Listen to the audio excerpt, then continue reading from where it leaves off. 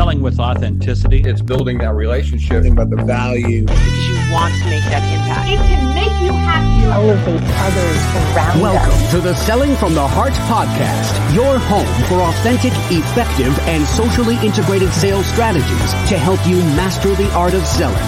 Join your co-hosts Larry Levine and Daryl Amy, along with some of the world's best sales thought leaders and practitioners, as we explore ways to help you grow your sales.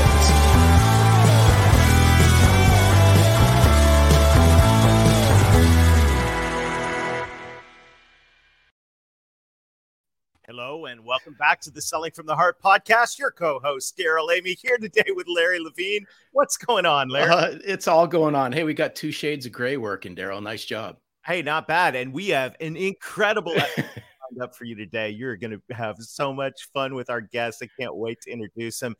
Thank you to everybody who is part of the Selling from the Heart movement. I want to say a huge shout out to everybody in the Insiders group. And I also want to say a huge shout out to Mr. Larry Levine. Larry, thank you so much for putting together that masterclass. It's really cool. Everybody's feedback on the way that you took the Selling from the Heart book and brought it to life. The masterclass is fantastic, and I'm just so grateful for you and for all that you've done to put this together, Larry. Thank you. Oh, shucks, you had me for a second, and I'm like going, just a tip of the cap, just really quick, just to expand on that just for a quick second. I go back years and years ago to a near and dear friend of mine, Mark Hunter. And I remember bringing Selling from the Heart to the forefront. And he gave me some of the best advice. And if it wasn't for this advice, who knows? He says, take your book and do something with it. Turn it into a movement, turn it into a business. And I'm forever grateful to Mark because the masterclass is an up close and personal journey to Selling from the Heart. Well, we encourage you to check it out. Thank you, Larry. And if you want to get access to that, just go to sellingfromtheheart.net/masterclass, sellingfromtheheart.net/masterclass. And you'll thank me for introducing you to that, Larry. You did a really cool job bringing it up close and personal. And speaking of up close and personal, we've got an amazing guest today who, Larry, I'm so fired up. Let's bring Mr. Ben Gay III into the studio at Selling from the Heart. What's going on? How are you? Hey, Ben, what's happening? Not much. Not much. Come on. Which I'm grateful for at my age. Calm and cool is what I like. But no, it's a good life and a good day and a pleasure to work with you guys. The electricity jumps off the screen watching you interact. Oh, no, it's all good. Hey, Daryl, before we get started I was so happy to be introduced to Ben. This goes back months and months and months ago. And in my just doing some research and then on my conversation with Ben and some of the people that Ben has shared some time with, one, we're all in for a treat. And two, I'm just honored to have Ben on the show because he's going to bring a wealth of knowledge to the Selling from the Heart community. So thank you. All right. Well, welcome to the studio. Now, as we get started, Ben, you know the question that every guest on the Selling from the Heart podcast answers, and that is, what does it mean to you to sell from the heart? Well, and we'll talk about this probably later. It comes up frequently when I talk about selling. You sell a quality product that's competitively priced, and you spend your time talking to people who are really qualified to get it. Therefore, you can sell with a clear conscience and feel good about it. But in the Closers Part 1, at the end of the book, there's a story that runs through the Closers Part 1. And Sam is the teacher of the young person. And at the end, he reveals what's inside of his Portuguese fishing ring that he keeps on. And it says Sum Tertius, Sumtertius, I believe, which is roughly Latin for I am third. And what the story has taught you getting to that point is my God first, the other fellow second, I am third. And when I keep that in mind, in the front of my mind, while I'm working with somebody and so on, everything works well because I'm truly selling from the heart.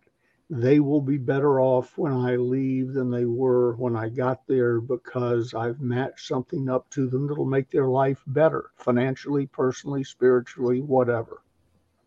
Oh, this is Daryl. This is so good. And by the way, thanks, because we think we always heard it all, Daryl, when we asked the question, "What's it mean to sell from the heart?" And this was great. And I just if we can go back just in time and I love what you said about this, because we're just a big proponent of givers give, and you got to be willing to give in order to get. And it kind of ties in with what you're saying. But as we start off, I'd just be curious, in your opinion, where did sales take the right turn on this and go off into a different direction? Probably with the first silk trader 2,000 years ago. His name was Mo, and he lied about the quality of the silk he was selling. Oh, those silk traders. Yeah. Never trust a silk trader. It's human nature. It's been to exaggerate, to cut corners, to do this, to do that. And I started out in selling doing that because I thought that that's what everybody did, and I wanted the sale, and I was after the money and so on. And slowly, it took me a while. I still learned to some degree, but it took me a while to snap to the fact that those who treated people well did best in selling. I knew Zig, I'm fond of saying, especially when he was alive, Zig worked for me, which he did when I became president of the company, but we joined the same company on the same day in the same meeting, September 15th, 1965, a Wednesday in Atlanta, Georgia at noon. So it had a little impact on my life. So I knew Zig before he was Saint Zig. I knew Zig when he was a normal human being, just trying to make a living like the rest of us. But I noticed something different about him. When he got to that point where exaggeration about what we were making or whatever normally kicked in, he didn't. And he was doing as well or better than I was sometimes, always roughly as well. Mm-hmm. And so from Zig and from other people, I began to pick up those little tidbits. And then someone, I think it was my father, pointed out to me there was a line in the Bible about the golden rule. And it wasn't the salesman's joke of he who has the goal makes the rules. It was do unto others as you would have them do unto you. And Larry, Daryl, I still think of that every time I go into a sales situation, literally every time. Wow. How would I want to be treated if I were in that person's shoes? Because the way I learned how to sell was I became a customer. I studied things from in the theater, they call it the fourth wall perspective. There's the back wall, stage right, stage left, and then there's the audience. And that's the fourth wall of the theater, the fourth wall perspective. So I sit in the audience and watch me and make sure that I'm being treated. If I'm the salesperson, that I'm treating the person right. If I'm the customer, that I'm being treated right. A friend of mine, I think I have a copy right here somewhere. Give me just a second. Ray Considine, the late great Ray Considine, wrote a book called Wamish, which stands for "Why Are You Making It So Hard?" Oh, I love it. For me to give you money. I love it. Yeah. And I sometimes forget I'm a customer and become a sales trainer again in a sales situation. Somebody will do something. I go, whoa. I'm interested in the product or I wouldn't be here. But what you just said is incredibly stupid. Why do I have to jump through 4 hoops to give you my money? It should be a pretty easy transaction. And so it's just keeping in front of my mind, how would I want to be treated and treating them? And then I hear one that's my pet peeve. I give without expecting anything in return. Well, that's wonderful. But that means you don't understand the laws. That's right. The law says, if I treat a waitress I'm the most popular person with Gigi, most popular person in Placerville in our 15 or 20 restaurants that we visit from time to time, because I tip well, I kid well, I compliment. I've always find something about them to compliment them. Dale Carnegie said everybody should wear a sign on the neck that says "Make me feel important." So when I walk into a crowded restaurant, miraculously, there's always a table that we're taken right to.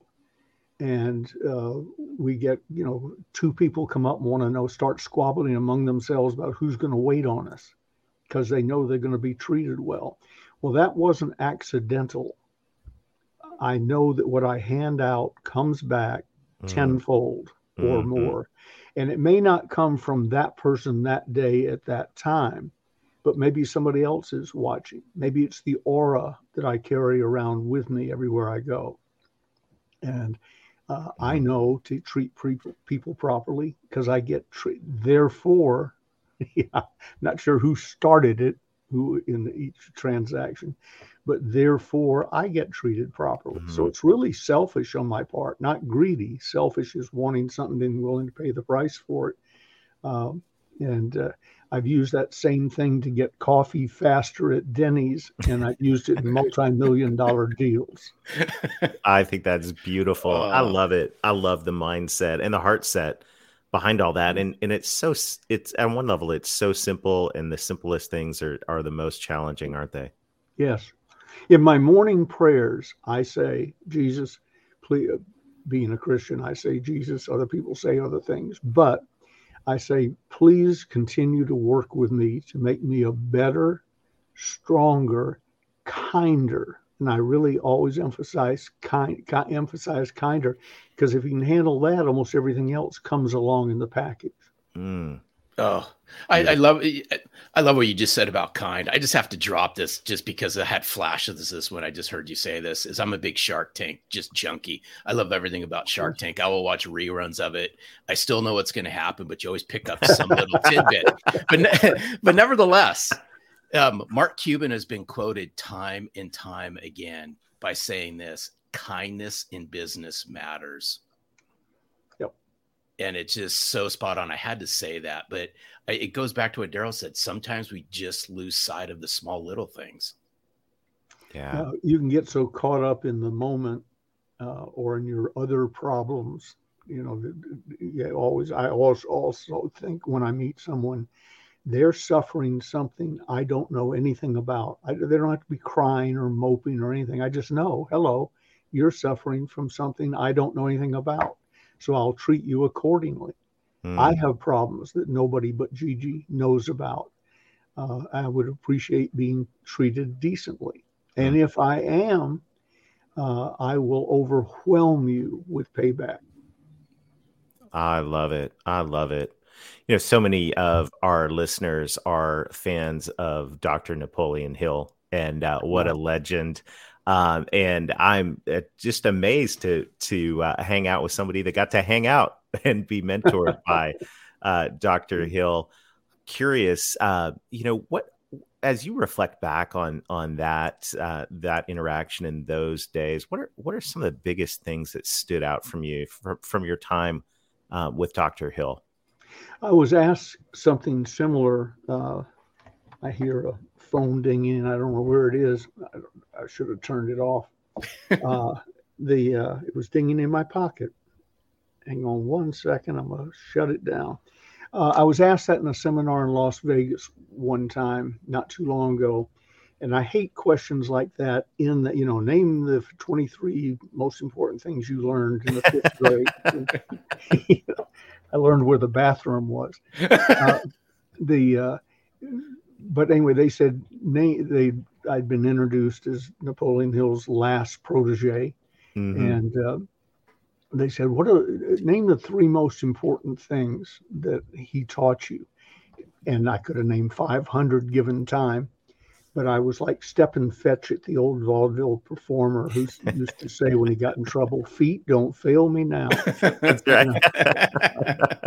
I looked up at the heavens and I thought, Jesus, help me out here. I got to come up. And this is like, this quick. Just three, right? All I need is three. Work with me. And what came out of my mouth, I frequently hear things at the same time. My listeners hear it. I don't have much of a filtering device.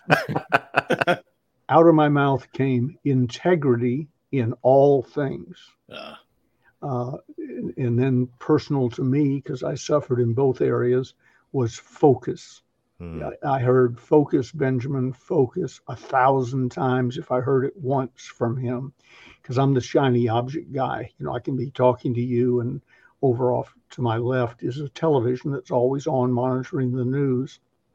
If World War III comes, I may have to excuse myself. So I'm aware that if they said breaking news, I have good peripheral vision, my instinct would be to go, what's that? Instead of focus on this. So focus, integrity, focus. And then the other thing that he taught me specifically many times was action. Once you get your stuff together and you got the facts as best they're going to be, they'll never be perfect. Take action. And he caught me not taking action one day in a product development launch for a men's cosmetic line. And we had meetings, and then he'd go back to South Carolina, come back. We're still having the same meeting on the same product line, and he'd go back. So one day at the end of the meeting about packaging or something, I said, all right, guys, well, we'll meet back here Thursday at noon or whatever. And they all got up and left, 10 or 12 people, the legal department, the production department, the chemists, and so on. And when the door clicked, Dr. Hill, here's something he did for me. He never criticized me or gave me anything beyond the mildest suggestion in the presence of anybody else. Wow. So when people would leave my office and the door to my secretary's office would go click, I would sort of pause, because if anything was going to come, that's when it was coming, because he sat at the end of my conference table and pretended to write books or something and acted like he wasn't listening. But I called the meeting for next week. The door went click, and he said, Ben, what are you going to know next week that you don't know now? And I said, well, he said, do you have an answer to my question? I said, not really. He said, you're dithering. Take action. And so I buzzed Marty, my secretary, and she ran the company, but I like to call her secretary. I buzzed Marty and I said, bring them all back in. So she buzzed around and got them all back in. And I said, does anybody need any information to go forward that they, in their area, in your area, that you don't have now? No. Looking back, they probably would have said no a month before. But I was dithering. And I said, all right, let's do it. Just go do your thing. Call me if you need any help or coordination or some roadblocks knocked down. And off they went. And a month later, it was called High Tides, was a multi-million-dollar product. And 6 months later, it was worldwide in all of our cosmetic companies around the world. Wow. So action. Left to my own devices, I would probably still be having meetings about the color on the package of High Tides. Oh, this is wow. I have flashes of the book 3 Feet from Gold, Ben. I'm sure you've probably have read it before. And it sits right here at my desk. I've just had the great honor of getting to know Greg Reid. Haven't met Sharon Lechter yet, but I have had conversations with Greg Reid, and I love what you had said about action, because in the book they talk about, and I think it's Napoleon Hill's success factor, and it's the P plus T times A times A. It's purpose or passion plus talent times associations times action, and nothing happens without taking action. And I love what you just said, because I love the integrity part of this.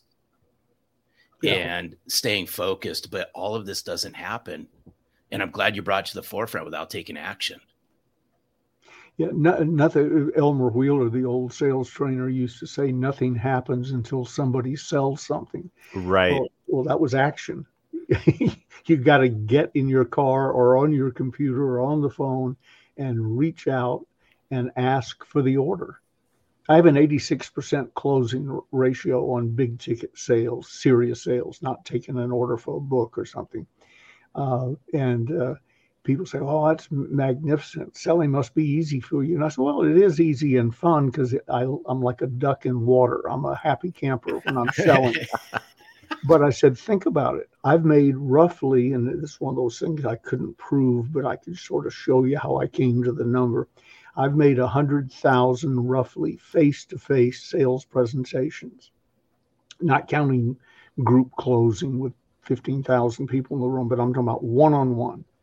Wow. And where I gave the fantastic Ben Gay scripted practice sales presentation on whatever the product was and asked for the order. Well, if your closing rate is 86%, that means that 14%, or in my case, 14,000 people listened to my entire well-crafted presentation and said, no, thank you. Appreciate it. I said to one guy one time early in my career, I think the question you're asking is, because we were taught to say that, and he said, I'm not asking any question. It was a statement. No. Have a nice day. Oh, I thought it was a question. I love the word. Anyway, overcoming rejection was my point. That's a big part of selling too. Mm-hmm. I don't care how good you are. Those 14,000 no's stung at the time. Yeah. Well, and they still do. And I love this word, dithering. I mean, that is, as sales professionals, let's just get honest here, right? It's easy to dither. And I think a lot of it's because of the sting of that rejection. It becomes really easy there's all kinds of shiny breaking news objects right now in a sales professional's world that can keep from taking action. What's your prescription for somebody if you were sitting at the end of that sales professional's virtual conference table and they're shuffling the virtual papers and surfing the virtual social networks and not taking action? What would you say to them? How would you coach them? Dr. Hill used to do a thing with me. We're starting to work on a project or talk about a project or something. And he would say something to the effect of, where are we now in relation to that project? Exactly. And, so I had to describe to him in great detail what the current situation was. He says, got it. Now, where do we want to be in 30 days, 6 months, and a year? Exactly. And I had to come up with those things. Well, with where you are now exactly established, where you want to go exactly established, we're now down to breaking the problem down into small pieces. I hate to brag and take credit for it, but you've heard the line, you can eat an elephant as long as you eat it one bite at a time. That was me, Western Union, 1970. Spontaneously out of my mouth while trapped in some sort of complex engineer type question that I didn't understand. So anyway, if you know where you are exactly, I would say to the guy or girl, what's the deal? Where are we now? Let's say it was a money goal. How much money are you making now? How much money do you want to be making a year from now? And I don't believe in year-long goals. I believe in I am. You claim the goal now. But I'm only asking the question to know the beginning point and the ending point. Let's say he says, I'm making $10,000 a year, which means he's probably talking to him at the food stamp office. But I want to make $1 million a year. Well, $1 million a year is $2,739 and change a day, 7 days a week. So we don't have $1 million problem. And if we do, what we'll discover is about June that we're not halfway and we'll give up and throw in the towel and go back. But here's the deal. I rounded it up because I couldn't remember the change part of 2,739. When I wanted to make an extra $1 million a year above and beyond property, stock, bond, or even our ongoing daily business, I broke it down into $2,739. Couldn't remember, rounded it up to $2,800 a day, 7 days a week. Now, if I make, and we were discussing, Daryl and I were discussing before you got on, Larry, that I woke up this morning at 4:30, turned on the phone, and it rang. By 5:30, and I was still in bed, I had made the daily requirement for roughly 6 days of $2,800 a day. So some people say, oh, so you don't have to do anything tomorrow. No, tomorrow I have to make $2,800. Mm-hmm. If I'd had a day where I'd made nothing, tomorrow I don't want to bury myself. I don't have to make $5,600. If I couldn't make anything today, I'm probably not going to make $5,600 tomorrow. Tomorrow is $2,800. I was raised in a golfing family. The only shot that makes any difference is the ball between your feet right now, whether it's putting, driving, chipping, doesn't make any difference. And the real pros forget the bad shot that got them in this position and don't worry about the shot that they on the sixth hole, the island hole that they hate to play because it's surrounded by water. That's 2 holes up. Only the shot in front of them now. So with this imaginary person, I would break down where is he or she, where do they want to be, how much, if we're talking about financial, we could do it in any aspect, but let's do finances, they're easier. How much is that a day? What do we have to do? What's your closing ratio? If they're in selling, that'd be my next question. What's your closing ratio? To which most people will say, oh, I don't know. You have to know your closing ratio. It's like a professional baseball player not knowing his batting average. You have to know your closing ratio, because if you know it, you can reverse engineer. Jim Rohn used to talk about, and I forget the exact numbers, but he said, if I close 1 out of 10 sales and you close 3 out of 10 sales and we get into a contest, I will beat you.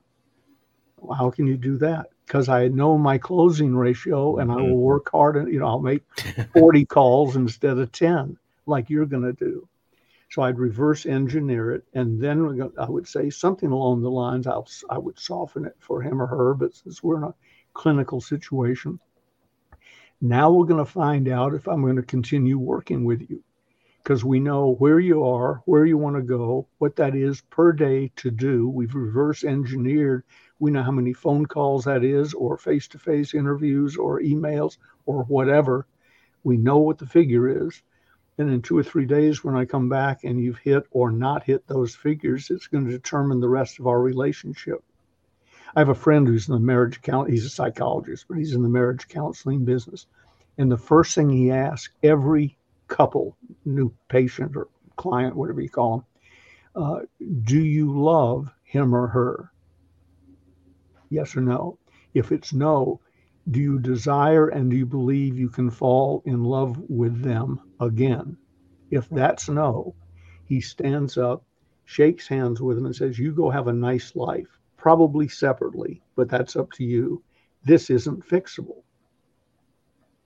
And we go, well, you're a marriage counselor. You're supposed to work at it. I'm not going to drive myself crazy trying to do something. If you don't love somebody or see any chance of loving that person, why are we here? Mm-hmm. And the same thing in selling or goal setting. If you know where you are, know where you want to be, and we've broken it down and reverse engineered it, and you don't do it, it's been nice. As Bing Crosby used to say to people when he was tired of talking to them, aloha on the steel guitar.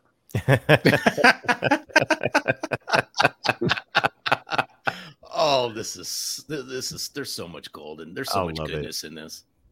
What a fantastic conversation, Ben. I'm so honored that you shared time with us today, and on behalf of the whole Selling from the Heart community, just thank you. How can our friends get more Ben in their life? Well, funny you should ask. And I bring I bring out my very best piece of cardboard with this taped on the front of it. There it is. Beautiful. And behind me, if you haven't noticed, Ben Gay III, Ben Gay III. What you do, that's my website up there. And if you want to go to it, fine. But I'm going to send you to a place. If we ever do anything together, the first thing I'm going to ask you to do is get the books and read the closers' books. And read them, or at least get far enough and be like a first grade teacher, stay a page or two ahead of me so we can discuss what you've already read while you're reading the rest of it. But you go to stores.ebay.com/Ronzoni books, RONZONE books. Ronzoni is my wife's maiden name. After we got married, I discovered the spaghetti fortune is spelled with an I instead of an E. So changed a lot of my financial plans. But But you go there, and they have the whole Closers series, Awesome. special pricing and free shipping. Beautiful. How can she sell for less than you do? Well, here's how. She goes in the warehouse and steals her inventory, sells it, and then puts it back in our shipping system. So she steals the books and I pay for the shipping. That's how she can do better than I can. Oh, that's wonderful. Well, thank you so much. What an incredible treat. You are a true Selling from the Heart champion, and it's been wonderful sharing time today. Thank you. Thanks, Ben. Thank you very much, gentlemen, both of you. Awesome. Larry, Daryl. wow. Just wow. What an amazing conversation and so many nuggets. And to me, just that simplicity of walking into every conversation and going, how can I do the golden rule here, right? How can I do unto others as I'd have to walk into every situation with that on my mind is a really, really beautiful thing. There's so many takeaways from this conversation. I have a feeling we'll be unpacking this for some time. There's so much. I love the discussion we had around action. Mm-hmm. And here's why. I mean, we'll read a great book, pick up a great tip. We'll have a great conversation with someone. We'll be introduced to somebody. A client introduces us to somebody who can then introduce us to somebody. Well, guess what? That's all fine and good. But if you don't take action on it, nothing comes to fruition. And it's That's just, right. It's just these simple little things. They will stand the test of time forever, Daryl. It's so beautiful. Well, hey, thank you to everybody for sharing this time with us today. We deeply appreciate it. You're not alone. I want to let you know you're a part of a movement of sales professionals that are saying, I want to be authentic. I want to build trust with my clients. I want to bring my real self to the table and do it with integrity. If that resonates with you, and if you've listened this far in the podcast, I'm guessing it does, I want to invite you to come hang out with us at the Selling from the Heart Insiders Group. The Selling from the Heart Insiders Group is a community of like-hearted sales professionals, and we're taking principles like we've talked about today, and we're going, how can we put these into action in our lives? So come join us, sellingfromtheheart.net/insiders. Thank you, everybody who is sharing the podcast, leaving reviews. It's just so encouraging to hear from you. We'd love to connect with you personally, and we hope to see you in the Insiders Group. Till next time, keep being genuine, keep being authentic, keep adding real value, take action, and most of all, sell from the heart. Thanks for listening to the Selling from the Heart podcast on the Salescast Network. If you enjoyed the show, make sure to hit the subscribe button so you don't miss an episode. We appreciate your encouraging reviews as it helps us spread the word. As always, we would love to connect with you. So look for us on LinkedIn, Facebook, Instagram, and your favorite podcast platform. This podcast is produced by our friends at Salescast. Learn more at www.salescast.co. We look forward to seeing you next time.